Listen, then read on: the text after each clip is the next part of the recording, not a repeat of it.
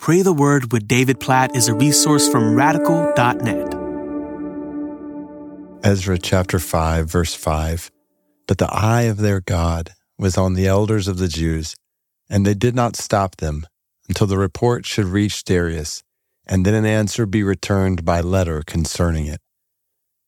I love this phrase, but the eye of their God was on the elders of the Jews. So the context here is God's people are rebuilding the temple, and in Ezra chapter 4, they are discouraged and people are trying to stop them from doing God's work. And then again in chapter 5, there's question, by what authority are you rebuilding this temple? In other words, God's people are under attack, not physically, but in other ways. And as this happens, Ezra chapter 5, verse 5 says, the eye of their God was on them, and they kept doing this work that God had called them to do with trust in God. Maybe to kind of flip the language a bit, the eye of God was upon them, and they kept their eyes upon God.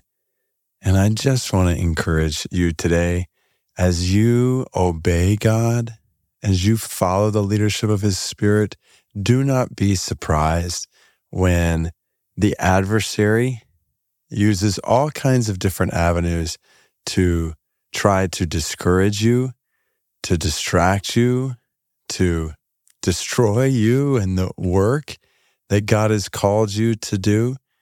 Just keep your eyes fixed on God. And know, Ezra chapter 5, verse 5, that the eye of your God is upon you. Be faithful to do all God calls you to do, knowing you will face challenges in this world. You will face attacks from the adversary, spiritual forces of evil in the heavenly realms, Ephesians 6 says. Keep your eyes on God in the midst of it, and know that His eye is on you. Oh God, we praise you as the sovereign Lord over our lives, the one with all authority and all power in all the universe, the one who loves us, cares for us, the one who possesses compassion for us, the one who leads us and guides us as our good shepherd. And so we pray today, help each of us to faithfully follow you with our eyes fixed on you. God, help us not to live for the applause of others. God, help us not to live for the approval of man. Help us to live for an audience of one today. Help us to live with our eyes fixed on you, knowing that as your children, your eyes are fixed on us. God, help us to be faithful with your eyes fixed on us and our eyes fixed on you.